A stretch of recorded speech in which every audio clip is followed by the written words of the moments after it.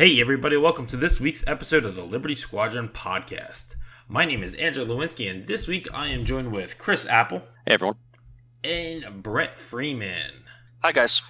Alright, so we have a couple things that we have to talk about this week. The news coming out that we will be getting points, or so FFG Live told us today at the Legion, or yesterday at the Legion stream.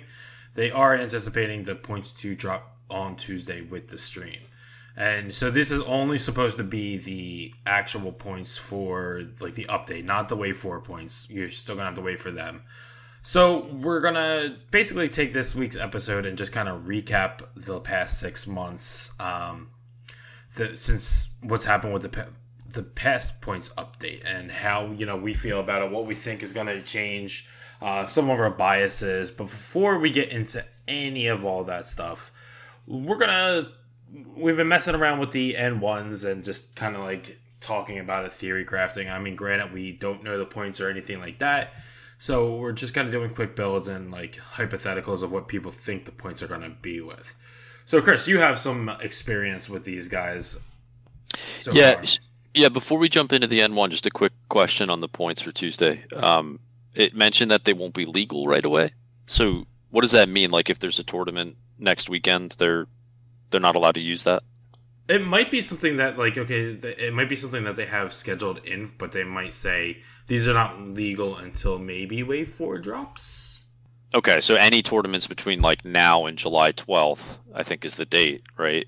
That they would have to use current points. Sure.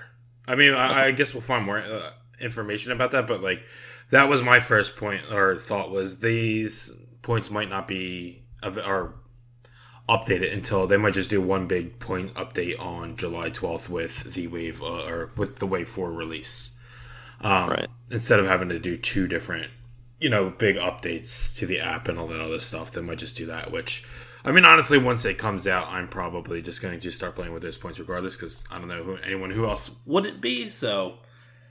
Yeah. I mean, it would be kind of interesting to see if any of the official tournaments next weekend, like, just decide to use the new points anyways. I mean, do we have any official tournaments? There might be some overseas. Like overseas, yeah. Right? But if they do that, then they maybe invalidate any of the invites and all that. That makes sense. But yeah, like I said, I mean, I don't think there's any more hyperspace trials in the United States. I think that just ended this past weekend.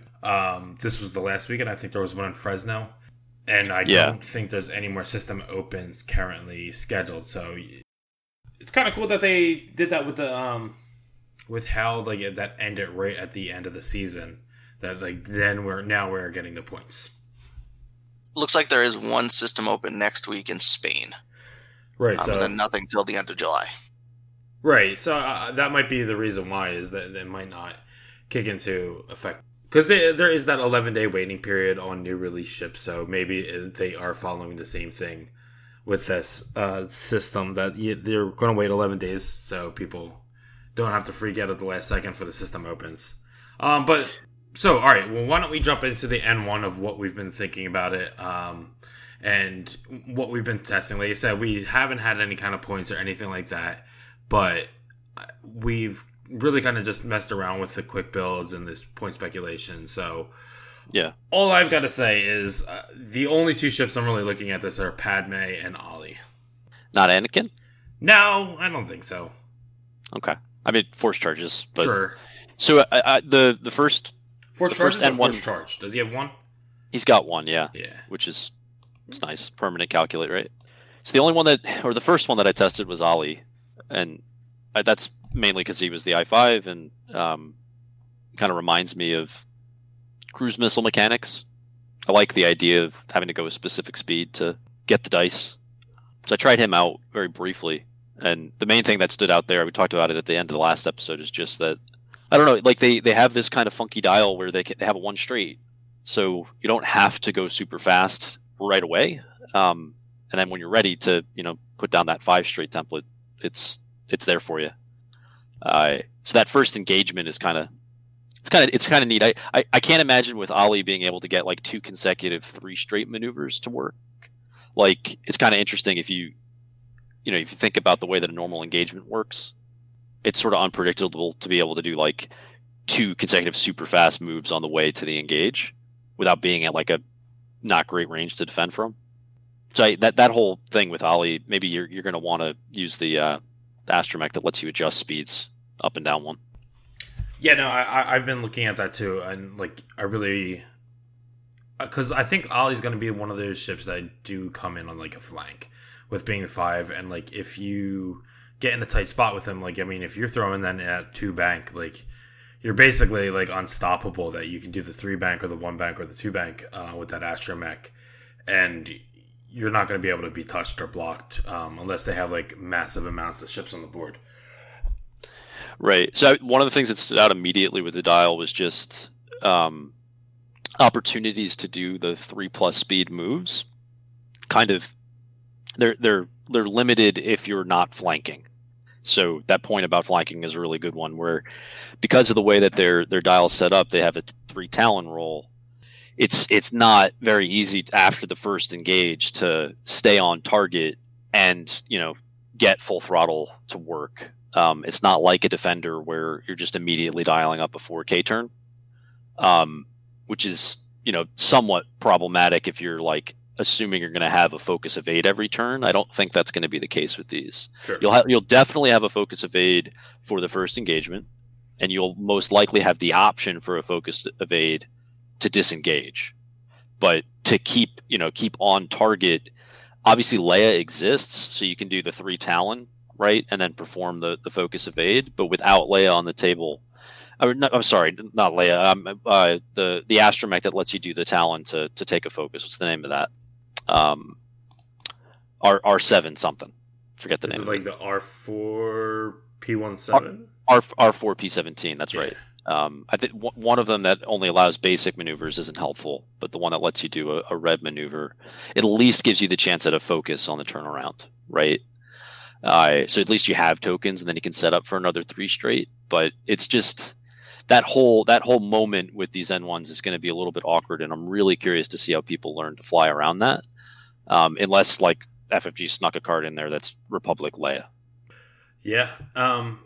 So, okay, when I've been looking at these things, the 2 things that have come to mind are if I'm flying something like Rick, he kind of feels like that dogfighty guy, where like I'm going in there fast and I might have a turn or 2 of fighting where I'm going to be doing or getting the 3 shot with our Rick, and then maybe doing the getting another shot in there with that droid that makes you increase maneuvers just to try to get that extra dice. And then I think something like a list that involves him is just going to spend maybe like 2 or 3 turns disengaging, making sure that every turn you have that focus evade. Because I mean, if you're going like fast, there's a good chance that you're probably going to get that 3rd dice on defense all the time with him. Just from me looking at it, like that's the mindset that I've gotten into it.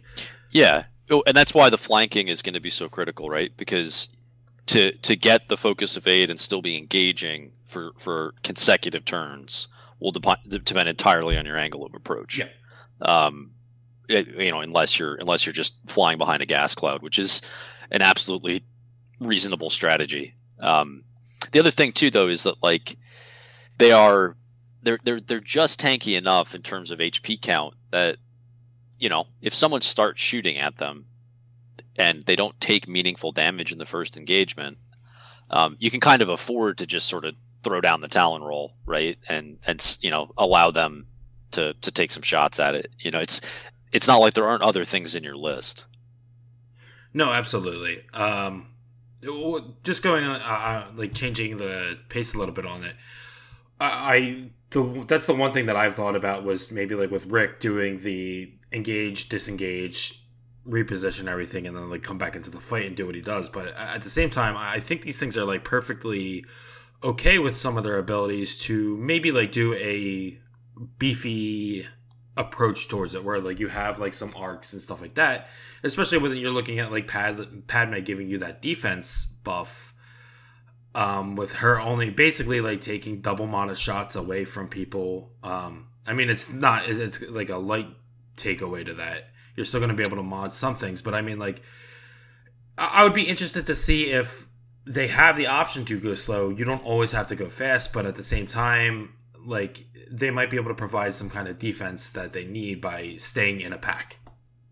So I found personally that with Rick, I do not ever want to be going slow with him, because then I'm giving up that defensive die, which is just so huge. Right. I'm definitely not talking about like Rick, because like I said, when I play Rick, I want to like do like the engage, disengage, and then re-engage when I have the favorable thing. What I'm thinking is so what I'm thinking about is something like Padme, where she might be like in a formation with some arcs, and but she has that option. Like, I think people, when they see this full throttle ability, they're like, okay, I have to do a 3 every single turn or else. Where I don't know if that's always going to be the right answer. Yeah.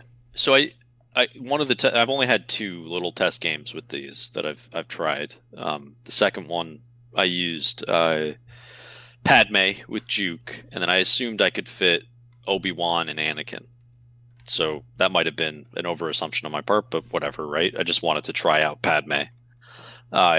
And in Padme's case, it was kind of a situation where, like, of the things in my list, I really didn't care if Padme was taking shots, and Padme, like, kind of set up initially just to present a threat, and then kind of just got into the mix and became a blocker. So there's that point, like the Rebel A-Wing, right? Jake. Like, what's so cool about Jake is, like, he kind of just performs many different functions throughout a game. He starts out as a flanker, then he becomes a blocker, then later he might become like Soontir. Padme can kind of just sort of become a blocker in the mid game, right? And then immediately after that, just, again, as an I-4 ship, right, you're going to have opportunities to block. So you're denying mods with the blocks, and then you're also using her ability, right, to shut down modification from other ships. That I think is going to be kind of pretty fundamental to using that ship. Yeah, I mean, like I said, I think that's my big thing. I think Padme is really going to be, like, when I first like saw it, and like I saw like her ability, and I think like even just started putting it, like, I almost had like kind of like Fairship Rebel like flashbacks to be like, with the right setup, like, you might be able to like pull some tricky things off with this, where like she almost imposes like a Captain Rex thing, where like she kind of like makes like a favorable matchup on certain things. Well, so let's get into that a little bit, though, right? Because, and we'll talk later in the episode maybe about some of this, but there are a huge number of passive mods in the game now, and a lot of them have to do with rerolls. So, what the wording on Padme, right, is you can't use a focus token? No. Or is it that you can't modify a focus result? You can't modify a focus result. You can only modify one focus result. So that means if you do something like, I don't know, re-roll your focus result, guess what? You just spent your modify. Okay. Yeah, so I guess the experience that I had with it, right, was that it was like, it was impactful, but not massively so. But I think it's going to be the kind of situation where a huge portion of the player base won't be able to perceive how much it's helping them. Like, because it gets better the more things that are in arc, right? And it works on both defense and, like when it's attacking. So I think it's just like just subtle enough, the impact that it has, that except for the couple times where like someone just can specifically see that they couldn't modify the additional, focus that they have. It might be a kind of situation where it's just like they just feel like, oh, but my opponent did a reroll the blank and modified an eyeball, and that happened 3 times in the game that I brought Padme. This is trash, right? Like that'll probably be an overreaction, because it's like subtly going to tilt, engagements your way more often than that. No, yeah, I 100% agree. Like, I really think like where she's going to shine is like, especially with Torps, when people are getting these like double modded Torps off, and you always see like, okay, so like let's say you roll hit focus or something along those lines, and then you re-roll that last dice too, and it ends up being like, either a focus or a hit. Let's say it is a focus, and like you literally almost destroyed that double mod, because now they can spend their focus token for just one of those eye results. Like, so many times you see that happen, where like they leave the focus there and they are either fishing for that great. Where I think that's really going to be where like she's going to shine. Like obviously it's going to help a lot on defense with or like shredding defense on aces, being only to spend that one focus. I mean, like let's say like you roll. Okay, I guess never mind. I should just take that out. That's not ever going to happen. I was going to say like if you roll like focus, and you have a focus and evade, you can only spend either an evade or a focus token because you're modifying that dice. Like, she's really going to feel good. Like, I know you're spending an evade, but you are ultimately altering a focus result. Yeah. So, I mean, I think people really need to take a long, hard look at this. Like, there's so many, like, and, like, understand exactly what she does. So I think you're right, but if you're going to be using that ability a lot, she's not going to be going fast, so she's not going to get that evade. So she's really just a torrent with a really good ability at that point. So she's also not going to be around very long. That's why I was testing Juke on her, because the damage was pretty reliable against, like, it felt like it was going to be pretty good against some aces, right? It's just sort of like an ace control piece. Right. Like just nipping damage in. And then, as far as the durability on it, I think it's the sort of thing where I'll probably be happy someone shoots at it, right? As long as they're not shooting at the Jedi, you're winning that game. is the hope. But it's also like we're only talking about Padme and Ali. I feel like Padme is the most boring of all of these. Like Ali is obviously the one that seems fun because it's dial related. And then Anakin. Just to talk about Anakin for a second, right? It's not trivial that he can just do his full throttle maneuver and then kind of have evade, focus, force charge, right? That's pretty substantial at Initiative 4 and gives you a chance to probably get similar value out of a ship like that to whatever Padme is bringing to the table. Hey, like I said, I mean, I think people really need to take a hard look at it because I mean, I've not trying to like trigger anyone of going back to Fasher Bribbles, but like I mean, like I said, the first thing I was thinking about doing is throwing her and Sinker on the table. Well, so let's get into that though, right? Because like the current archetypes that we have, and it'll be easier with points. We could probably move on soon, but like the Republic beef that exists is kind of like Sinker and an Arc and a bunch of Torrents, right? Or a Jedi and an Arc and a bunch of Torrents. So is it going to be able to create a defensive enough list that you sort of have like a bunker that's moving at you?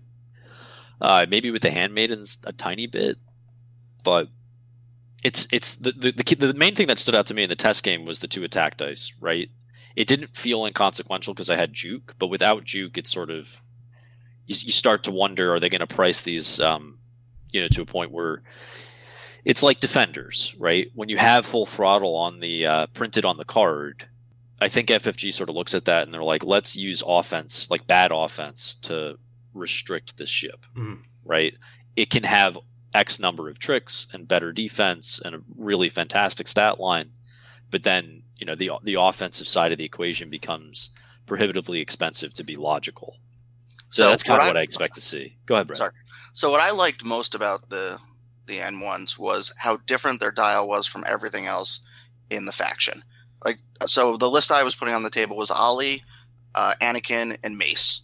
And the actual upgrades don't really matter, but the flight path with Ali was so different than the other Jedi that I found he was being completely ignored. I was flying him, getting that evade every turn, doing a 3 hard in and 3 bank away, and then just coming back around. And their choice was either I can go after Ali and have the defender or the Jedi just murder me with their, force and target locks, or I can just ignore Ali, who's going to be able to flank repeatedly because they have to focus solely on the Jedi. There's no way for them to really protect against both of those types of flight patterns. Right. Like that disengagement turn, you're recycling essentially. And how much was Ali reminding you of Lulo?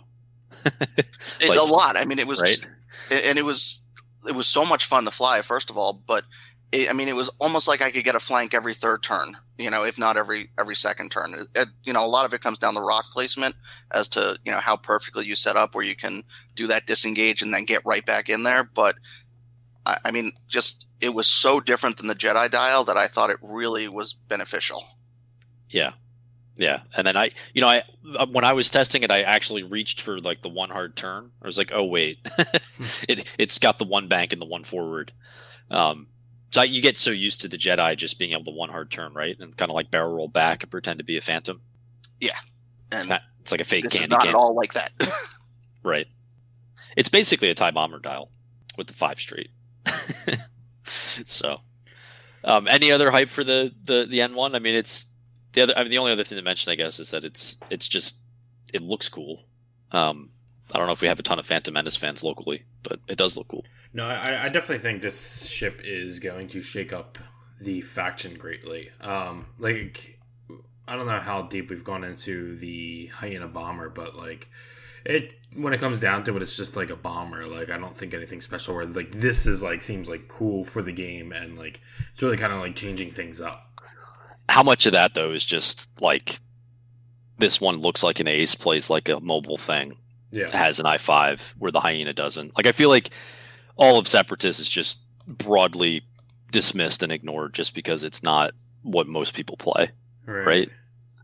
Like, there's the Hyena is kind of interesting because it's got 5 HP. Like the Brief, I've only had a game against it, but it's nice to have a Separatist ship that is not a 3-hole Vulture. Yeah, like I kind of see the Hyena as potentially occupying a sort of like becoming kind of the Separatist Torrent at minimum.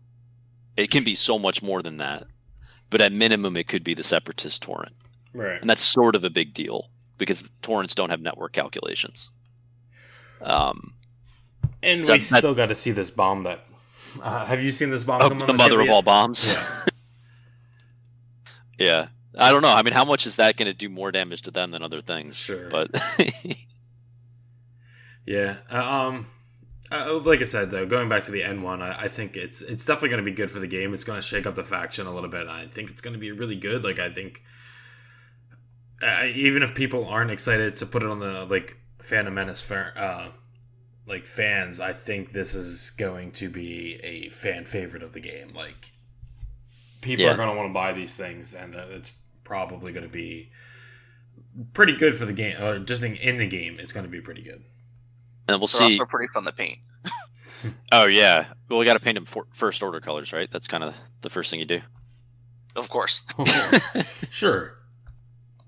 All right, so let's move on then. All right, so yeah. Oh sure. So just before we jump into this topic, I guess we're going to talk a little bit about like faction and ship biases. But Brett, I thought we'd just kind of open the floor to you for a second to talk about what you've been flying. It's been a little while since we had you on, right? And there's been somewhat of a lull competitively. So, want to talk about that? So one thing I haven't been flying at all is 5 A-wings. I'm completely done with that. I've mostly been flying Jedi. They're just so much fun. I can't see any reason not to. The list specifically has been Mace, Obi-Wan, and Luminara with the 7B on everyone and the regen droids on Mace. And wow, I'm sorry, Mace and Obi-Wan. And wow, does that thing just hit like a truck. I mean, just your target locking every turn, basically. Luminara's, really giving you a nice defensive buff with that ability. So that could be the most fun list I have flown since Vader, Soontir, and Whisper. It kind of inhabits a similar space, right? So you're running Obi-Wan in there. What I've seen is like 3 I4 Jedi, right? I've seen that around.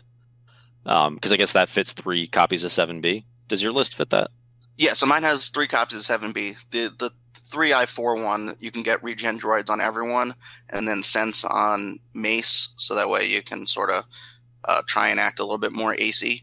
But I want that third force from Obi-Wan. I'm willing to drop a regen droid and sense to get that third force. I got you. And the i5. Right. So you're not playing. What's sort of interesting there, right, is that like all of the successful Jedi lists I've seen play to the regen, kind of function. Like they play to their win condition of I will take some damage, but I'll get it back, and then towards the end of the game, I'll half point something probably. It's sort of a long game type faction for most of the hyperspace relevant Jedi lists, right? But with what you described, you kind of have to be a little more aggressive. They become the proton torps that they are, I guess.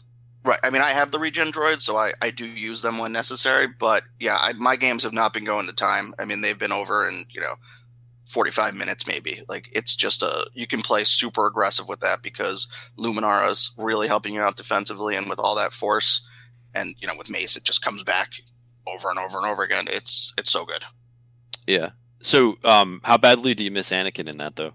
Like, I guess part of what I was trying to say is, it's not just the regen, but it's also sort of Anakin. Like, it's sort of specifically Anakin running to time with regen, right?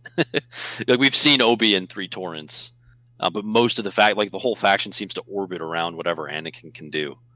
So do they struggle against I6s, or is it sort of like no big deal because I'll 5k turn anyways, whatever? I mean, obviously Anakin would be nice, right? But there's not enough points to get him in there with all the other nice tricks. I haven't been struggling too much against I6s because I just know I need to take them out while I have all of my guns on the table, all of my force available to me. And as long as I'm doing my range bands correctly, all right, I'm getting that target lock in the first engagement. And, with 3 guns that are going to hit for almost all of their dice, that I6 is going to be in trouble, or is just going to be running away from me the entire game, and I'm going to mop up everything else. So that comment about hitting for 3, that's one of the biggest things that I've seen against Jedi is that you'll go into an engagement and like I'll usually just have a focus token or whatever, right? Expect not perfect 3 hits every time, but when you're defending against the Jedi, if they're managing their resources well, you basically just assume they're rolling for 3 damage. Like when I go into an engagement against the Jedi list, right? Most of the time, I'm just assuming that every shot they take will be for 3. Even though it's it doesn't quite work out to that because they end up having lots of turns where it's just a lock and 1 force charge, right? I mean, it generally happens more with Luminara than anyone else because when Mace has to use 2 force in a turn, then he just does that sloop, and that force comes back, and maybe he doesn't get the target lock that turn, but he's right back up to full again. So yeah, it doesn't happen every turn, but the amount of times you hit for 3 or 4 is just astronomical. Right. And that puts a lot of pressure on your opponent, right? Because they have to keep up offensively, and their only real options there are like to make sure they focus down those Jedi fast enough that they're not sustaining that damage throughout the rest of the game. Right, and with 7B, I mean, the Jedi are pretty tanky, so you're also really kind of hurting their offense because they need to hold on to their focus tokens because they know I'm going to hit for 3. So if they spend it on offense, well, then they're going to die. So I'm really hurting their offense, and with Luminara, when I'm already turning another one into a focus, I mean, it really seems like a pretty strong list. Yeah, I can believe it. The thing that eventually we'll do like a real deep dive on Jedi in general. Last question for you. When I've used it, I tend to focus a lot just so I don't have to deal with, really thinking too hard about the force charges. Meaning if I'm out of arc, it's a target lock and, 2 force charges. I'll spend 1 to modify and just to help manage that. But if I'm in arc, a lot of times I'll just focus. Yeah, I very rarely am focusing with this. I want to win that damage race, so I'm target locking almost every turn. Now, I will often spend the target lock on my focus results. If I'm going to be taking maybe 2 shots, I'm not going to spend that force on offense if I can avoid it. Unless I know it's going to guarantee me a kill. But I'm taking the target lock almost every turn just to have that possibility for maximum offense. And the turns when you don't need to spend it, and then you sloop or K-turn and you're still fully modded, it's like you're cheating. Anything else to manage force? Just subtle tips there. Play for bumps. Honestly, bumps when you're a force user are like the best move you can get. You take away a shot, and you might not be getting shot at all. You just regen a force if there's only one other ship on the table. But Mace any ability that gets you more force, like Mace, that's what you want to be using. I think those are so much more helpful than any type of ability where you're having to spend the force, except for maybe fine-tune controls when necessary. Right. God, it's so crazy, right? To think that, because they're basically like mini aces that it's not unusual for an ace in an end game to bump into stuff to deny shots, but with these guys, they really don't suffer too much from getting caught out. Yeah, I mean, I played a tournament yesterday, not with the Jedi, but I had Vader, and I was playing for a bump. I was down to like one force, and I was like, all right, I just need to bump here, and this game is completely in hand, and that's not what you're supposed to be doing in this game. Yeah. Andrew, have you flown the Jedi at all, or are they like Resistance? You really haven't. Nope, I haven't touched them. Like I said, I'm probably going to finally pick them up once I'm waiting for my local game store to have the N1, so I'll probably wait till they come in, and I'll probably pick up all the Jedi stuff and then go from there. Holy crap! Local Barnes & Noble. Right.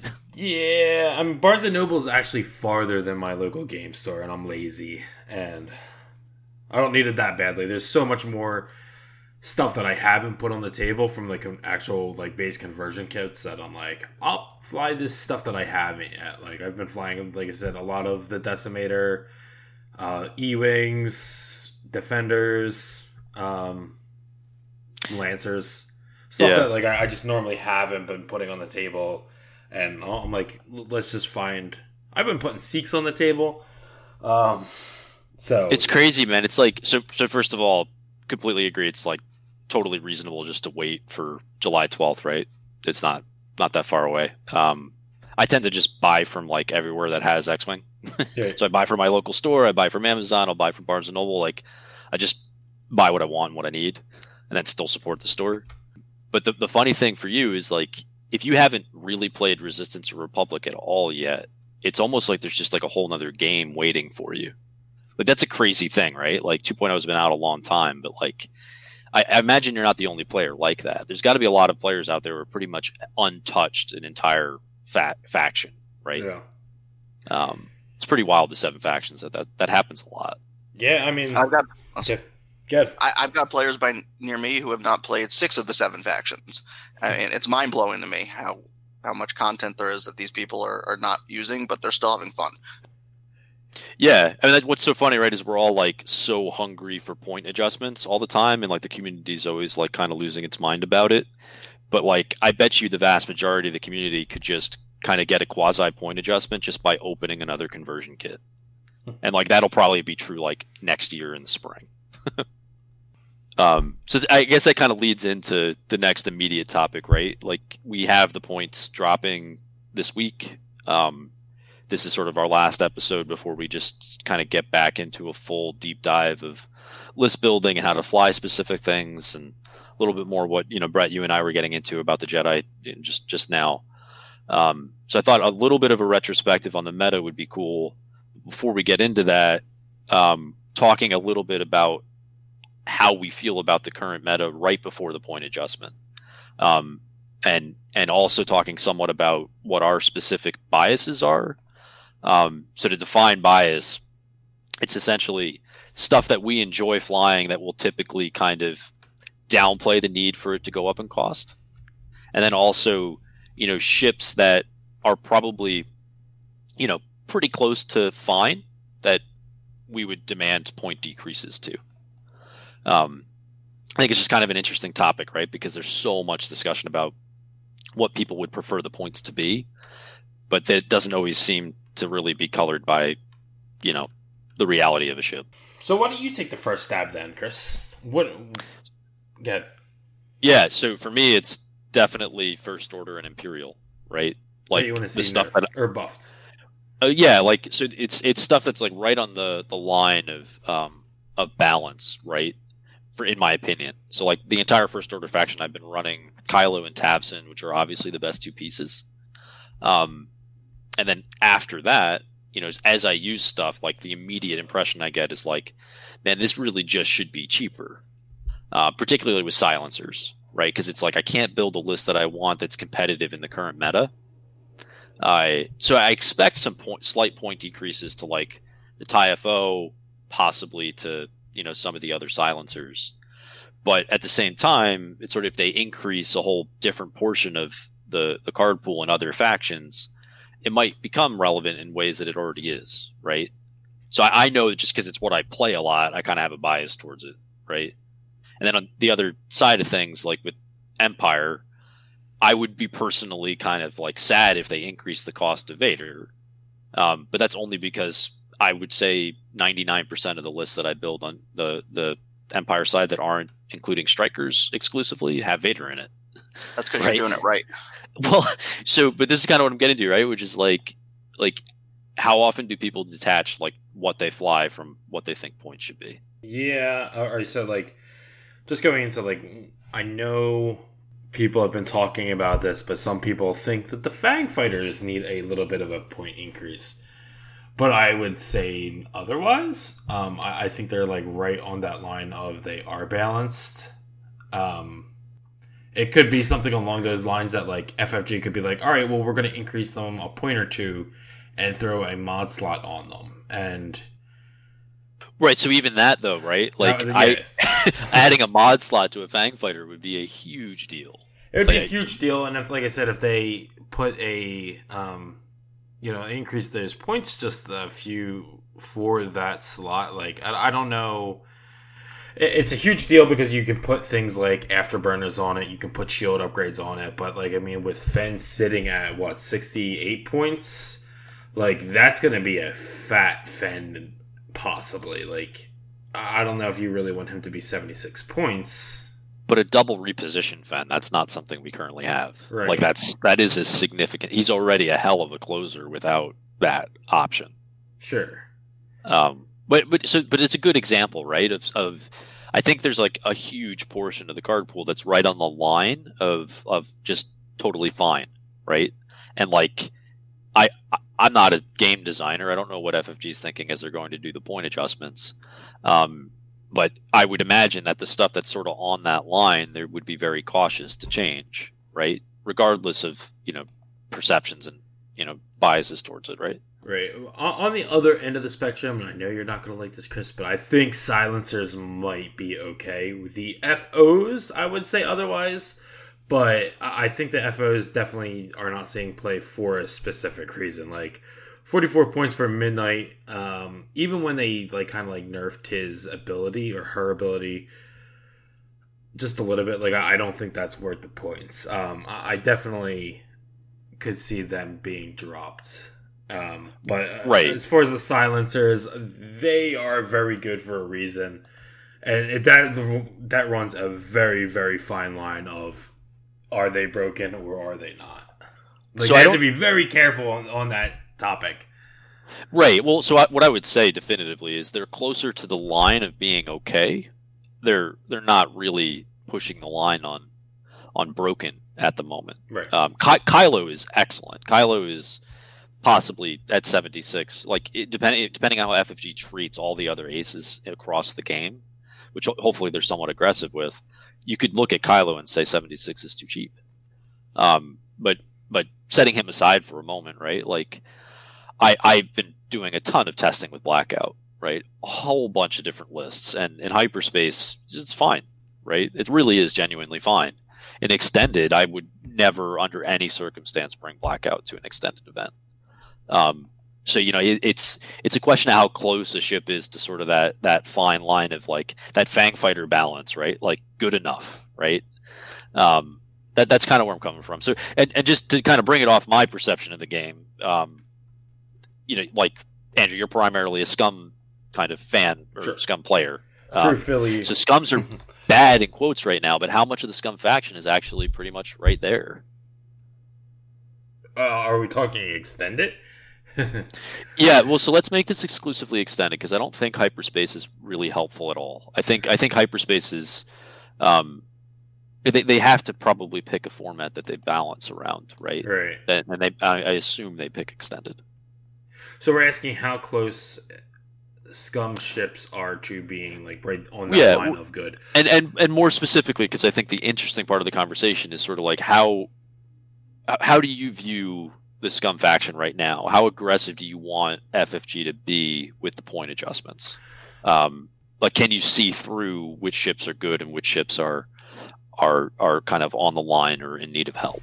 Sure, I mean, like, you can definitely see, like, right off the bat, like, anything, like, a lot of, like, the named ships just don't, I don't know, they don't put on the table well.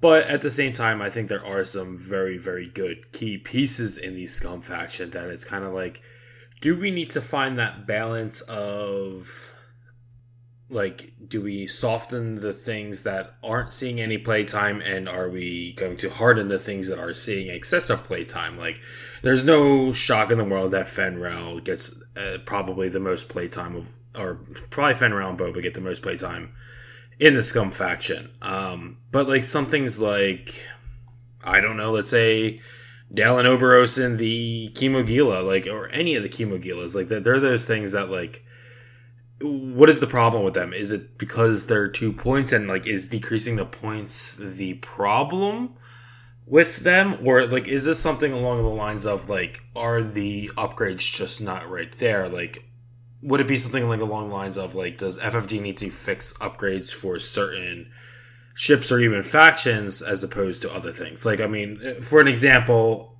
I thought the IG-88s, the aggressors, were very playable before that first points change because of the upgrades that they, like, this is a ship that you do kit out. Like, you want to bring the upgrades for you. It's not one of those ships that you just bring by itself or you try to bring as many naked. Like, this is a ship that you put upgrades on, and when they hurt the upgrades that you really kind of wanted to put on there, it really kind of hurt the ship in general. So I run that fine line of that, like, what could they do to certain areas of the factions that instead of just, like, the ships? Because, like, I know a lot of people are just like, oh, just decrease the points, but that's might not be the answer, right? Yeah, like, so for Scum, they increased points for a whole bunch of stuff in the first point adjustment, right? And then, you know, maybe for the second one, you're saying they take a pass at upgrades to sort of broadly help the faction out without tilting it too far. Right, and like, that, again, that runs the fine line of, you know, is the adjustment of the upgrades going to hurt, like, or just basically benefit other things that can take those upgrades? Like, I would be interested to see if, like, I know it would be a lot of work on FFG or anything like that, but, like, let's say, like, just for example, Trajectory Simulator cost, like, 3 points less for the Resistance Bombers as opposed to something like the Punishers. And that could be, like, completely game-changing for, like, specific factions and, you know, just ships that aren't seeing any play at all. Yeah. So before we move to Brett, like, give me a ship that you're attached to that you would want them to decrease. That probably is fine. It's probably you already know that answer. They should probably just make the title for, and this is the Jump Master title. They should just make that thing free or very, very, very low points. 8 points. If it was 8 points, it deserves that front arc to be okay. Permanent. No, so that's perfect, right? Because, like, the Jump Master's just terrible. Right. Like, it's not even close to the line of okay. I tried so hard. But no, yeah, like I said, like, I mean, like, and, like, I'm saying, I know the title's an upgrade, but it's, you know, it's a ship only, you know, upgrade. So, like, but, like, that's one of the things that, like, I would like to see that somehow, and, like, maybe they do have a plan for it with the re-release of the Jump Master. Sure. So if I can offer one for Scum, right, like the YT 1300, I feel like is really close to the line of being useful, but maybe not everything people want it to be, right? Mm-hmm.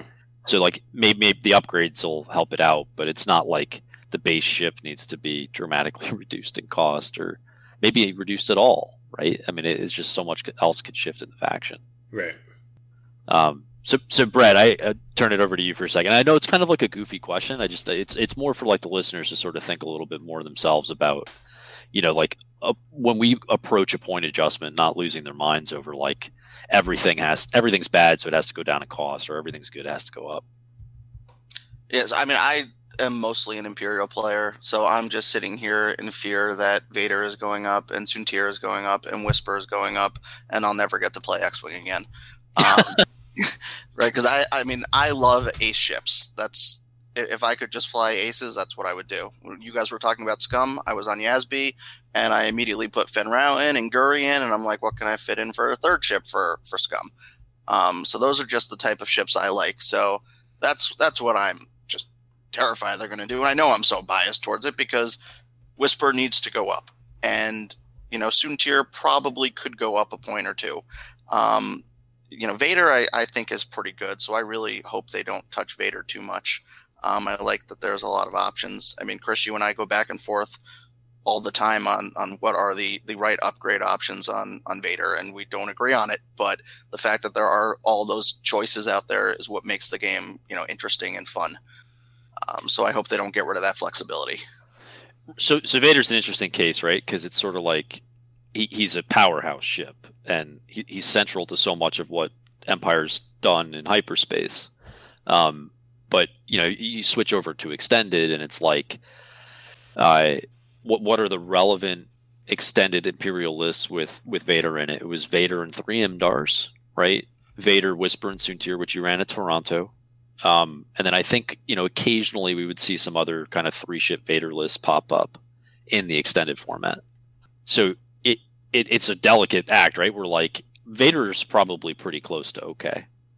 But if they increased it 2 points, so you lose FCS in some lists, right? That would be painful because he likes to K-turn.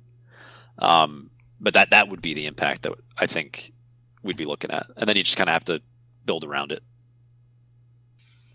Yeah, no, you're right. I mean, you lose FCS, and you got to make sure you can bid with these things too, though. And that's one of the important things, is right? When you're playing Imperial Aces, you don't have a 200-point budget like you do on First Order. You have, I'm generally at 190, so I don't have as much wiggle room there. Well, so that's the thing, is that's kind of what I'm getting at, right? Which is like, will we see trip ace lists across the entire game be kind of in the area that First Order is when you try to build a 5-5-6 list, where that immediately hits 200 points without really any upgrades? Like, realistically, I can imagine a lot of people would look at Empire and say, what's the justification for Empire to have a 5-5-6 list at 190 without really needing any more points? Even the same thing for Republic.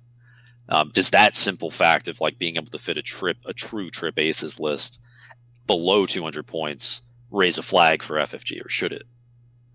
And that kind of gets into biases, right? Because it's sort of like, I agree with, like, I've flown a lot of aces. I love that. It's comfortable. It feels safe. It feels fun because you can move around and whatever, but like, you really do want the bid. It becomes a very different game as you're moving at 200 in every matchup. That's something I don't see from the community very much, right? Which is like, general calls to be at 200 points with high initiative. Yeah, I don't see that anywhere, and we know that the community just seems to love aces as well, because before Soontir got added to hyperspace, right, Imperials were just completely neglected, and as soon as he got added in there, everyone jumped on the Vader, Soontir, and Duchess or Bombers or whatever you want to go with list. So I don't think that they're gonna make it so that archetype is weak. And unlike First Order, silencers or whatever, Soontir's got 3 hull. He needs to be good to have that type of bid. He doesn't have the shields to make up for it. So I think those are pretty rough comparisons, I think. Yeah. So then you transition over to Republic, right? Just to kind of stay on this same theme.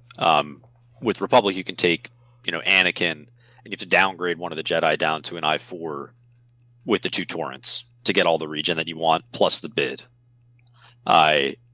So like that becomes like a pretty, Jedi do so many weird things that I hesitate to call it like really wholesome, but it's fairly balanced, right?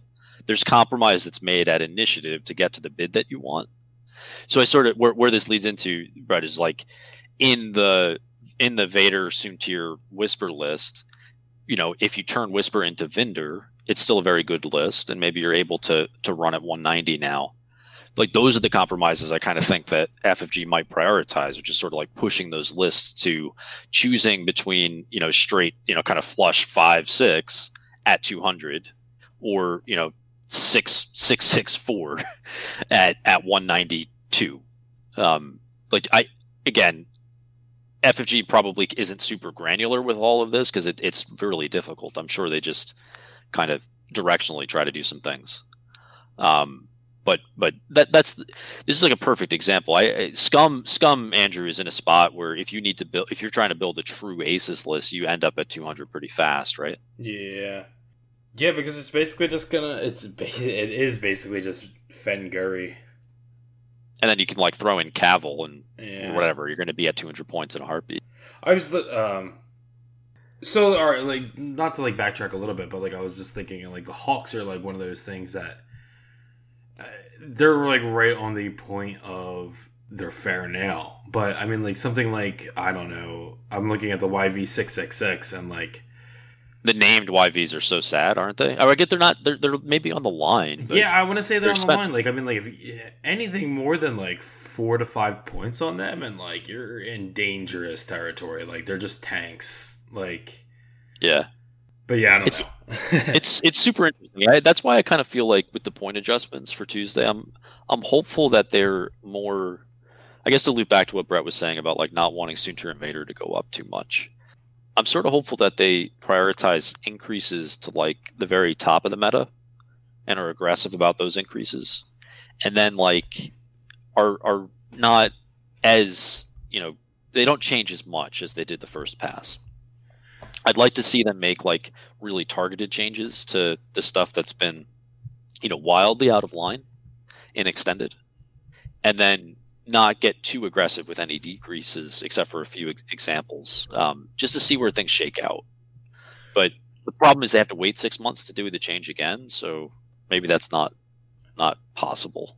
Yeah, I'd be interested to see if they like kind of like do the next point change after this with the movie ships, that they kind of will just, when that comes out, they'll kind of be like, okay, here's the plan, like maybe like 2 weeks after the movie ships come out, to be like, okay, here's the next points adjustment. Like they kind of do like a release, and then the next release they line up the points adjustment with each, like almost every other points adjustment, basically. So, but when we'd still be in a kind of a 6 month timeline for that, sure, definitely. I mean, unless they get some kind of crazy, let's push this back 2 months scenario that we're in now. But the Resistance shuttle comes out, and then we have another Upsilon scenario, right? No, but one of the things that I'm like a little bit curious about with this points adjustment for is that they are doing a like Q&A, and like okay, I get that it is a very very big news for the game, but like how big of news could it be that they could, or could they be dropping something on our heads completely, that they're like, we're doing a points adjustment, we're doing a hyperspace change. Like I can't see them not yet taking any second edition ships released out of hyperspace. But I mean, I'd be interested to see if there's any kind of news coming with this other than just points.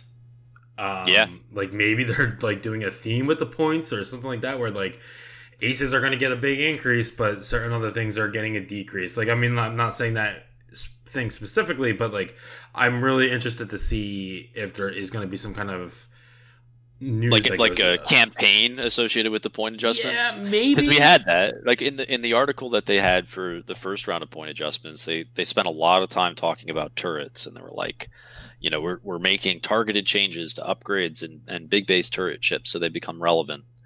Like it would be really funny to see on Tuesday if like they come out and they say, we're targeting generics specifically, we want them all to be good, or we're targeting bombs specifically, we want them to be used. So yeah, it would be interesting to see like if like each points adjustment they kind of really like almost dictate a theme for that points adjustment. Maybe even to go hand in hand with like with the bombers coming out, maybe that is the case, that they'll try to like really cater this next meta into being very bomb heavy. It's funny, right? Because like this is why I wanted to bring up the biases thing, because like most of the lists that I run are aces lists, But I would actually be somewhat like, I wouldn't be completely mad on Tuesday if they came out and they said, like, we're just increasing all aces, like all of them, right? And not like crazy, like if they came out with like an actual strategy for it, because just sort of shaking up the game in that way, I could maybe understand that. It's kind of like how aggressive they want to be with increases versus decreases. That is always sort of like the anxiety that the player base has, right?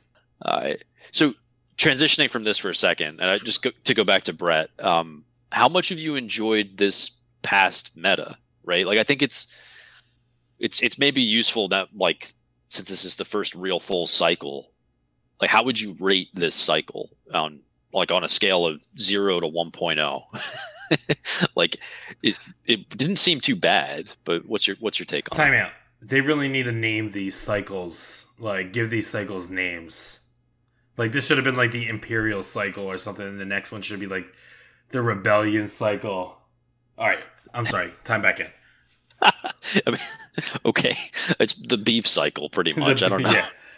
No, I'm just saying, like, it would be cool if they gave it names. Like, I mean, like in other games, they like, for instance, Hearthstone, it's like the Year of the Mammoth. So, like, you can always go back to like kind of like, are we going to name this cycle like the Quad Phantom like era, like? But it would be cool if FFG did that on their own premise. But anyway, back to Brett to answer his question. So I kind of had a really unique maybe take on this meta, because the only main extended tournament I played in was the Toronto System Open, which was the first main tournament after the points adjustment dropped. So no one had figured out the meta at that point. I mean, I feel like there were only a handful of Quad Phantoms there at all. So I mean, that was such a fun tournament because no one really knew what we were doing. And it really felt like you could explore it. And then almost immediately after that, I shifted to Hyperspace, which I got so bored of, that now the thought of going to a Hyperspace tournament, makes me want to just like stab myself in the eye. I found that Hyperspace got stale really quickly. I know it kind of ruined the format, but I was at least glad when they, introduced those new ships. So there was something else to fly, because if I flew, Thai Salad one more time, I was just going to snap. So I haven't loved the meta, recently after that one extended event. Yeah. So it's interesting because, if the only event you went to was early in the cycle, I guess Toronto, at that time, like, people were still sort of, Phantoms were immediately like kind of known after the point adjustment, but people were still sort of feeling things out. Like the player base hadn't transitioned away from Poe yet, right? Like, Poe was still showing up. Correct. Yeah. Yeah. It's I feel like a lot of people's experience of the meta is just like discussion and in the community and listening to podcasts. Like, a huge percentage of the community's like experience of the meta is not actual like tournament time. And that's true for me too, right? Like, a lot of what I talk about when I'm like, kind of reflecting on the meta is more about practice games that I get, on Vassal or practice games that we play preparing for tournaments. But those are the times that you sort of like are planning around lists. You don't actually play against those lists like a super high frequency, right? With one or two major exceptions. Rebel Beef is a huge exception to that. So your comment about Hyperspace getting stale really fast, like, playing Hyperspace these past couple of weeks has been an exercise in fighting Rebel Beef, right? Like, that is a matchup you couldn't dodge. It's a matchup that was very real for everybody. I mean, it's like, it feels like it's half the meta. Now, I don't want to seem like I'm too big of a complainer, right? I mean, this season was hands down like the most successful season I've ever had. So I clearly enjoyed the game a lot. It's just I like when there are choices and different options, and when I have to try and figure out, what is my opponent going to do, instead of being like, oh, they're going to just one straight up their side of the board edge until I decide to engage them. And then they'll, just do all their Rebel Beef stuff. Fair. But on a scale, right? Like, we're nowhere near kind of 1.0 concern. I enjoyed trial season immensely. And that might, for me, again, getting back to the bias, like, I was flying First Order, which was very well positioned for this Hyperspace format. So I didn't hate Hyperspace pretty much at all. But that's entirely due to the fact that I had Tabson in my list, and I just all season just kind of had a. I didn't actually initially use it assuming it was good to counter Rebel Beef like that. I just was using it because I wanted to figure out a big base that was just a giant damage brick. But the fact that it turned out to be like a hard counter to the most, popular meta list made hyperspace more, I guess, enjoyable for me. But that's not true for like someone who was maybe running resistance or whatever, right? Like it'd just be a totally like not 5As, but something else. Be a totally different experience. Right, and as you know, I only really flew the 5As when it came to resistance, so I can't really speak much to the others. But yeah, the main problem I feel like was that the best hyperspace list was like the best extended list next to Quad Phantoms as well. So it really didn't seem very balanced in that regard. Yeah, it's a serious issue, right? Where if hyperspace and extended feel essentially the same, except for one list, then it's that variety is sort of it just sort of means immediately that extended is the format you're going to look at. I still kind of like the limited set in hyperspace because it's easier to plan for, and it feels like the games are more controlled. But that's a really specific preference. You know what I mean by that? Where it's like when I go to a hyperspace tournament, I kind of know what I'm going to see. So I know the games that I'm playing, I kind of already have a plan.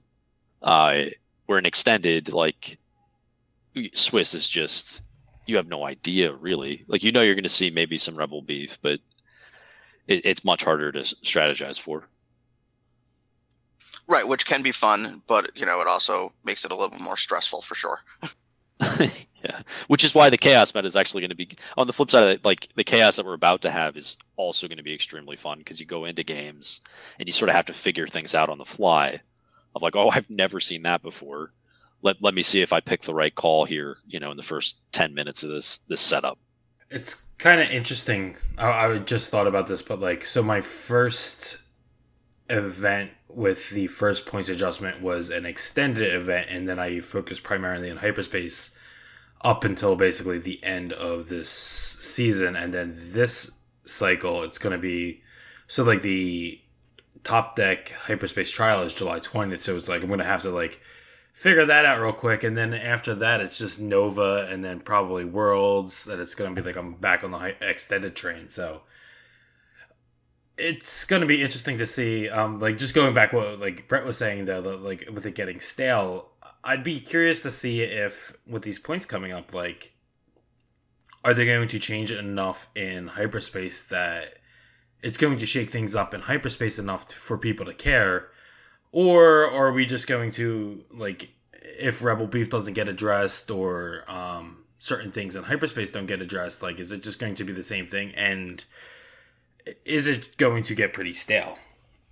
So that's the stale comment is sort of most of what I hear, right? Most people, when they're complaining about the meta right now, it's just that it's stale. You don't hear as much rage of I can't stand playing the game, Right. There's a lot of I really don't want to play against Beef again, but I'm going to a trial next weekend. Right. It's sort of this weird spot where I feel like the fact that point adjustments exist sort of heightens our kind of complaints about stuff, right? We know that a change is coming, so you sort of start to feel that the lack of meaningful games towards the end of the cycle. That didn't really hit me until last week or so, right? So I guess worked out for me. But I'm sure for some folks it was after their first trial they were like, "Yep, I'm done." Yeah. Bring on the point adjustment. After Red Caps, that's kind of how I felt. I was just like, all right, I doesn't matter what I do now. It's probably not going to be productive practice. So, I guess I'm just playing completely for fun, which is not bad, right? I mean, this game is fun. Yeah, you know, just talking to people at Red Caps, it was really interesting, talking to two different complete mindsets, where one person was just oh man, I only have to look forward to extended events after this, and that's just the Wild West, it's bad and stuff like that, where literally talking to someone like 2 seconds later was just like, oh, I want to be able to play what I want to play, and that's why I like extend it, and like I'm only here because my friends want to be here and stuff like that. So it is kind of crazy to still see that like there's two different mindsets towards the game, that like do prefer one over the other, where it's you in the beginning you kind of saw. Or at least my mentality was like I was just like just bring on the game, bring on whatever you want to do. Like I'm happy to play either variant of the game, but at the same time, like I crazy looking back and seeing those two different people. Well, yeah, so that's kind of where I'm at right now, which is that I don't feel super like down on the meta. Again, mostly because I've been flying a counter to it. But I do feel a little bit like if FFG doesn't make the two formats speak to their respective audiences, I'm going to be disappointed. Meaning, like, extended, they'll point adjust that, they'll do what they need to. But if they don't, really kind of take hyperspace and bring it back to what it started out as, then that'll be kind of concerning, I guess. It'll still be fun to go to trials and all of that, but it's sort of like, will they go back and restrict it further, or will they continue to open it up? And if they open it up, like, it'll still be fun. It's just, you're just playing a slightly more limited version of the game. That's kind of where I'm at right now, which is how intensely are they going to balance hyperspace? Or are they going to just double down on what they started with the Soontir and the B-Wing editions? Yeah. Which, like, either path could get you to a really fun game, like, no question, right? Like, they could probably on Tuesday announce that they're just adding some new stuff to hyperspace, right? And that's a decent path forward too. I don't know. It's tricky. Yeah, like this is a comment that I know I've repeated multiple times, but like, don't be surprised if they take something out of hyperspace too, especially with the older factions. Like, I'd be surprised if. Like, I wouldn't be surprised if they just take out the Reaper, maybe add, because you have the Decimator coming into hyperspace, maybe they add the actual Lambda shuttle, maybe they just take the Reaper out to, like, because that could change up the meta itself, like, just yanking something out, like, if they were, what if they took out, like, the TIE Advance, like, I mean, like, they probably won't, but, like, that would shake things up on its own, that you have to kind of like, now you don't have Vader as your key piece anymore. Right. For me, it's more about, if they're going to balance around extended and then pick pieces for hyperspace that create the, like, what they think on paper is the tightest version of the format. That's kind of what I'm hoping to see happen, where it's, if they kind of take a scalpel to Rebels and kind of increase B-Wings a bit, deal with Cassian, they take care of Iden, and then they, make a couple of other tweaks here and there, increase Soontir or Vader potentially, or just remove Soontir outright. Like, can they refine it a little bit further and make this next hyperspace cycle like really, really just a simpler version of the game? I think they would run the risk of alienating a lot of players, which is why they made the changes they did before. But it's sort of their call. I mean, what I'm wondering, though, is just if you're going to have factions like, Resistance or the Republic be competitive and extended, and everything that they have is going to be in hyperspace, I feel like you're really disadvantaging all the older factions, because they're not getting all their card pool, and they're going up against a faction that's supposed to be, on par with the full Empire faction. It's a weird catch-22. Right, I don't know how they, address that unless they have, different points for, the formats, which there's no reason to think they're going to, since they haven't done that yet. So are you basically saying that like Republic is solid in hyperspace and it's relevant in extended? They somehow hit that magical sweet spot, right? And I don't know how true that second statement is, that it's relevant in extended, but let's say that it is. It seems like a difficult task to take like the 4 or 5 ship factions in hyperspace, that or just the 4, without reducing the ship count of the other factions, right? Yeah, I do agree. Yes. So like if they reduce the ship count of the other factions in hyperspace, then they can balance hyperspace for all factions. And then in extended, what you're saying is like if a goal is to make all of the factions relevant in extended, how do they do that for Republic, Resistance, and First Order? I genuinely don't know the answer. I think a restricted card pool is that answer. So it's sort of like, yeah, it's definitely a catch-22 for them, because if you sat down and you said, okay, all the silencers are cheaper now because we want First Order to perform in extended, you would do probably like it's significantly cheaper would be kind of the scenario that I'm describing here, right? Like we're talking like, enough to break the format of current state hyperspace. That would make them more relevant and extended immediately. Those are the kinds of problems they probably run into, which is why at the end of the day, they have to pick one. They have to pick a format and just balance to it. Right. And it definitely seems like they're picking extended. I mean, I think I saw maybe a Twitter post or something about how they were keeping the name Hyperspace Trial for this season because everything was printed. But otherwise they would have been going to Prime Championships. And I don't think there's any reason to think the Prime Championships won't be extended moving forward. So I wouldn't be surprised if Hyperspace is just totally, gone when we talk about this next year. Oh man, yeah, that would be an interesting, definitely topic, because I know they definitely are changing it over. Like this Hyperspace Trial cycle that is coming up goes until what, like late December, mid-December. But wait, so are you saying this could be the last cycle that Hyperspace exists? Absolutely. Well, not Hyperspace the format, but I'm saying like they've already kind of like made it clear that they're kind of going back to their old system of not every store is going to be getting a Hyperspace Trial or Prime Championship, as they're calling it, where they said they are going to add more stores to the list, but they're not like, it's not going to be one of those things that if you can fit as many people as the kit requires, you can't just buy it, that they're going to go back to hand picking. So with that being said, they might do like something with this whole entire change of OP. They might just go straight to extend it. So if that were to happen, I would kind of change my perception of the game a lot, right? Like, because right now I look at a lot of the card pool and I'm like, constantly evaluating just sort of like crazy disparities for repositioning or passive modification. Like force seems like this weird outlier. But if you remove like the kind of the carrot of having a possibly good hyperspace format that's limited exist, if you remove that entirely, then you just start looking at this kind of extended card pool that's just powerful, right? And the definition of balance there becomes like totally different.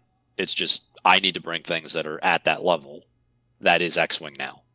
So like the perception of like all of the things that right now we look at and might think are an outlier, that kind of changes. And I know we talked a lot about like hyperspace versus extended here more than I intended to, but we kind of started with the biases conversation. I think a lot of that's informed by what format you're focusing on, right? And if that were to go away and you just focus on extended, you sort of open your mind again to being like, well, this is just what the power level is now, and it's going to creep. Yeah. No, that does provide a huge problem with like power level in general. Like dorsal turret seems fine, okay, like now, but like I mean, like who is to say that like in like 3 expansions that like just a better turret's going to come out? And like sure, they can do stuff like one turret will, like dorsal turret could eventually cost 2 points, where this other turret could possibly cost like 8 points. But that power creep was a big problem in first edition, and I think everything FFG is trying to do is prevent that from happening again. So let me ask a question on that. Yeah, because I've never played a minis game besides X-Wing. It's my first time playing a minis game that has the option of point adjustment, right? So does point adjustment solve the power creep problem, or does it just slow it down? I would assume it slows it down, right? Like that it doesn't just, it's not a golden ticket to perfect long-term balance. So I can't really answer this. Even from like, I guess from like video game experience. So yeah, right? Like I'm thinking things about just sort of escalate. The right? closest thing that I can think of is with Hearthstone, where every 3 months they actually do a point adjustment to cards. But I don't really play like, so they do have a extended and a hyperspace version where it's like wild and standard. That does work very well. Like, you can absolutely play either variation, but like they do have like these points adjustments for this game, so I think it does work well. But I think also at the same time is a lot of times when they do points adjustment, these cards, it sometimes just completely kills the card in the deck that you would run before. So it runs that like fine line of that, you know, like if you increase points of saying things, are you just essentially killing it? Right. So like an extended, if that becomes the primary format they balance around long term, eventually they get to a spot where they're quasi banning things via cost, sure. Right? And like it's not hyperspace, but they're sort of refining the extended card pool on the edges, but just entirely, right? Because they're gonna have some stuff at some point, I assume, that they printed that was just busted. Like Supernatural was sort of the first example of that, where they're like, yeah, price that thing out of existence, right? We haven't had a card like that since then, which that's sort of encouraging, right? That like after Supernatural went up to 32, there was not another card where they looked at and they were like, you know, maybe that needs to have a 3 and a 0 in it. You know, like I can't think of anything else. I wouldn't be surprised if like, you know, certain things come into the game that will essentially just like so going back to like Hearthstone, like they have like cards that are basically like other cards, but they're only good in the one format. So like you can only use those cards for so long. So like I'd be interesting to see if FFG takes this approach of there's cards that like would be good in hyperspace, and like from what I understand is they want to keep hyperspace a format. In organized play, I'm not sure how they would approach that. So if the format's not in organized play, it might as well not exist though, right? Yeah, definitely. But with the change of FFG's OP recently, like I really don't have a clue of what they could have like in for the game. That's really the hardest thing to speculate. We might find out on Tuesday what they do. So yeah, okay. I know this is like super winding, and we don't normally talk about this stuff, right? Like we're usually focused on specific lists and different like ship interactions and all of that. But it's a good time to sort of take a step back and think about it again. What we do and everything, we try to like, you know, analyze things and like see what's good, but like at the same time taking that step back to like really analyze the past 6 months of what has happened. You know, I would be shocked if Phantoms don't get some kind of nerf some way or another. Like, really, is there a better list out there than Quad Phantoms right now? Not according to the data. Like you got Quad Phantoms and Beef, right? Like that's those are the lists. It's obviously the kind of thing though where like, you know, there's other good things in the game. They're just not at that tier, right? Like if you were to say what is the S tier Imperial list, it would be Quad Phantoms, right? So you know the things that are on the nerf list, it's actually not that many things that are actually identified as like critical, you know, issues with the game. You have Quad Phantoms, you have Cassian, you have Braylon, right? You have Leia maybe to look at. Mm-hmm. Like what other items are mandatory, kind of requiring attention? Handbrake Khan is still requiring attention based on performance alone, right? Like that's all out there on Pink Brain or List Fortress, whatever. And then after that, you know, you kind of trail off. It's hard to identify, you know, much more than that is, you know, just drastically in need of attention. Did I miss anything? I mean, like, what else would you guys identify as needing like a significant nerf? Like, if it doesn't get nerfed Tuesday, it will immediately be top of the pile, you know, Wednesday. I think that was a pretty comprehensive list, and that's why I hope that they are very careful about reducing anything, because as we saw with Leia, right, you know, that big reduction there when she was probably fine already completely warps the meta. So I hope they focus more on, you know, just increasing the boogeymen and staying away from the things that are right on that line you were talking about, because if that gets decreased, that can change everything. Did you say 5 A-Wings? That's wholesome, and there's no, it's not. So Lulo, right? Like, yeah, I missed Lulo in there, which is funny because we spent so much time talking about it. But like, obviously, Lulo would get some attention. I guess to round out, we've talked, Andrew, about this in the past, but I'll ask Brett. What is there anything in particular that you would look for them to increase or decrease from your perspective? I would definitely like them to increase Leia significantly. I hate that,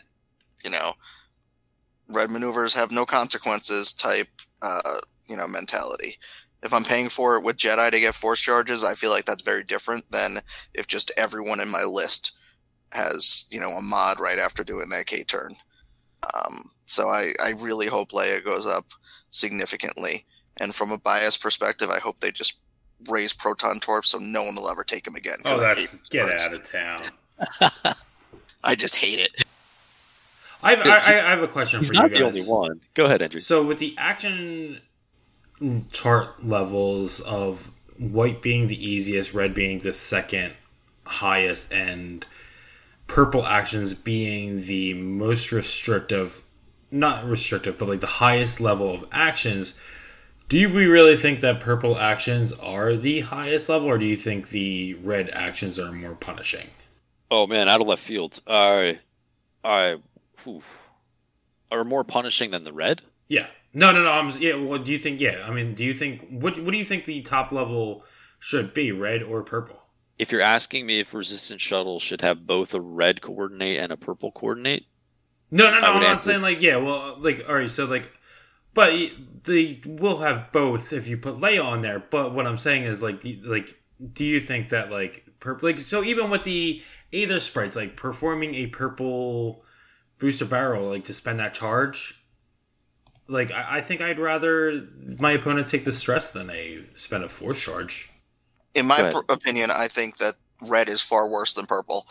The restriction on the dial has so many consequences the following turn where, okay, I spent that force to get that evade. Okay, well, I get a force back at the beginning of the turn.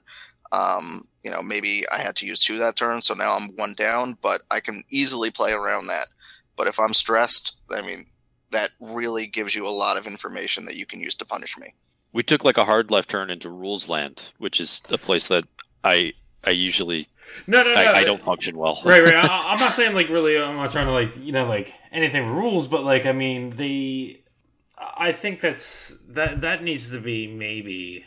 I'm not saying the Aether sprites are priced badly because of that configuration being so high. But I think being able to double reposition with no stress is very oppressive. Not just the no stress, but having the 1 hard. Yeah, and that's where the Jedi are just so amazing with the double reposition and then 1 harding next turn. It makes them so much better than an interceptor just from that one maneuver they have. Right, and I'm not really trying to say that. Really go into that chart, but it seems like FFG is leaning towards purple actions, and I'm looking at fine-tuned control as being a purple action. That is the highest level of the action, where I feel like it's not that bad. Even so, yeah. So I'm finally caught up to you, Andrew. So just to boil it down, are we getting to force users in general being undervalued? Basically, because that's what force charges are, purple actions. If that's how you want to extend this, right? It's just a purple calculate that you have every turn, right? That's all it is. Sometimes you spend it to make a card work, but otherwise, when you're not spending it and you have 1, you have a purple calculate, right? So I think me, I've thought from the beginning, from the first time FFG released information about force charges and how force works, that they made mistakes. And I'm not the only one. I've heard Blair Bunky talk about this, and I agree with him that it functions at additional levels that it shouldn't, right? So the question on the purple action, a purple coordinate. If you fly over a rock, can you purple coordinate, or is that a performed action that you lose? You would lose that. Yeah, you would lose the action. Yeah. Right. So that's good, right? If you fly into, if a ship bumps you, you lose the purple coordinate as well. Is that correct? Yeah. And the purple evade. So I would lobby hard that the purple calculate that every force user has should fall under those same rules. it's not printed with the color purple and a little calculate token on the card, but it's implied in the action economy of the ship. Yeah, that makes sense. And I think that should be true for when you have stress as well. It's subtle, right? It would make people angry because they like their Force users and they're super fun, but like, give me a break. It's too much. It's like, oh, you blocked me. I still basically have a focus token. I'm so tired of seeing that. And this is coming from a Kylo player, right? So I know I'm kind of not answering your question directly, sure. but it's sort of tangentially related. And I think in general, FFG is sort of looking at force charges as a way to make the game easier for players who are just starting out, right? And it makes it more fun, no question, because you just sort of stop having to manage, your positioning as much. You have to manage resources, which is questionably difficult. I wouldn't mind, on Tuesday hearing from FFG that they're going to prioritize keeping an eye on force. Yeah. Yeah, but like I said, that's something like you see that they pay the premium for, but like it just was a thought of mine that like looking at some of this new resistance and whatever the Jedi are called, I can't even remember the faction name, but it'd be interesting to see if they do increase this at all, because like I feel like they aren't like that force action like isn't nearly as oppressive as a red action. Oppressive as in like as costly or restrictive or constraining, right? Right. Like because oppressive for us means a lot of different things. Right. I'm with you. If they did this though, it would very much be them getting ahead of a perceived issue, right? Sure. Because it's not currently a problem. Like it's not currently a widespread, at least one that we're able to see clearly, right? Like if they went out and they said we're increasing all force users because it's just too good, I think there'd be a little bit of confusion. Right. But I mean that's probably warranted. Like not the confusion, the increase, right? I mean the force is just so powerful. Like I'm thinking about 5th Gunner at 9 points on Whisper, and all of a sudden now, you know what? I can do that K turn, and I still have basically full mods. I mean, that's worth more than 9 points, don't you think? Like and that's just one force. When you're dealing with 3, I mean, yes, it's kind of a purple calculate, like you were saying, but it's even better because you still get your actual action. Yeah, and again, this gets back to some of the biases as well, because I tend to like I get a little bit triggered in games, when a force user, I do something well to deal with a force using ace or a force ship, and don't get the payoff. On the flip side of that, trying to like counterbalance this slightly, Jedi can kind of get into a situation where they're just steamrolled into taking damage and they run out all their force charges and they just become an X-wing. Like that is all true, but it's probably not. Like if you increased Obi-Wan and Anakin both up to like or Anakin to 80, Obi-Wan up from 70, it wouldn't be unjustified. And it would be entirely because of force. No other reason, right? I mean, like, the fine-tune control is crazy. The fact that they don't need to stress. Yeah. But this also gets back to what we were talking about in Extended, which is, like, if we're balancing towards Extended, like, I don't know, all bets are kind of off. Like, everything needs all the power it can get. Because some dumb thing's going to show up. And if you just start nerfing things in kind of, like, weird ways, maybe the power level is just being able to K-turn every turn and having force mods all the time. That's a good point, because I mean, like, they don't have that much power in Extended right now. Like, I mean, like, with the data that we have, like, how many times have they won any big tournaments? I don't think so. They've done better in Extended than I ever would have imagined, right? I'll leave it at that. I mean, people can go look at kind of where the Jedi archetype ranks. But I never would have guessed that Republic would be, making even, a couple of cuts in Extended. Are they making more than First Order? I'd have to go back and look. I would say definitely in Extended. All right, reduce their silencers then for Chris. Well, so yeah, which also have force charges. So this has been the definition of a winding conversation, but it's exactly where we are, right? Like this is why people want point adjustments, because it's gives them a new problem to actually solve. But hopefully it feels like it was a decent discussion. Hopefully this is good. All right, so I think that's going to bring a close to this week's episode. I want to thank Brett for coming on. it's always a pleasure to have you on here. It's always a pleasure to join you guys. Yeah, so guys, I want to thank everyone for listening. A couple announcements. We have a extended tournament, I believe, on July 13th at Showcase Comics. I will get the information on that posted as soon as I can. And then there is the following weekend is the Top Deck Hyperspace Trial. I would recommend registering for that prior, because they are exactly capping it at 64 people. You actually have to call the store and reserve your spot there. So I would definitely try to recommend doing that as soon as you can, because it will sell out, and they don't have the space to do it beyond 64 people. So check that out. It is in the Liberty Squadron Facebook group, so you can get all the information you need there. If you're a fan of the show, check us out on Patreon. I have sent out the last of the Patreons. If you were just joining in the Patreon now, thank you, and I will have those rewards out for you shortly. So check that out as well. Thank you notes. What's that? You mean thank you notes, not rewards? Oh, yes. Well, no, no rewards. I mean, the reward is the thank you note. Whether there's stuff attached to the thank you note, that is beyond my control. Other than that, I want to thank everyone again for listening, and have a great night.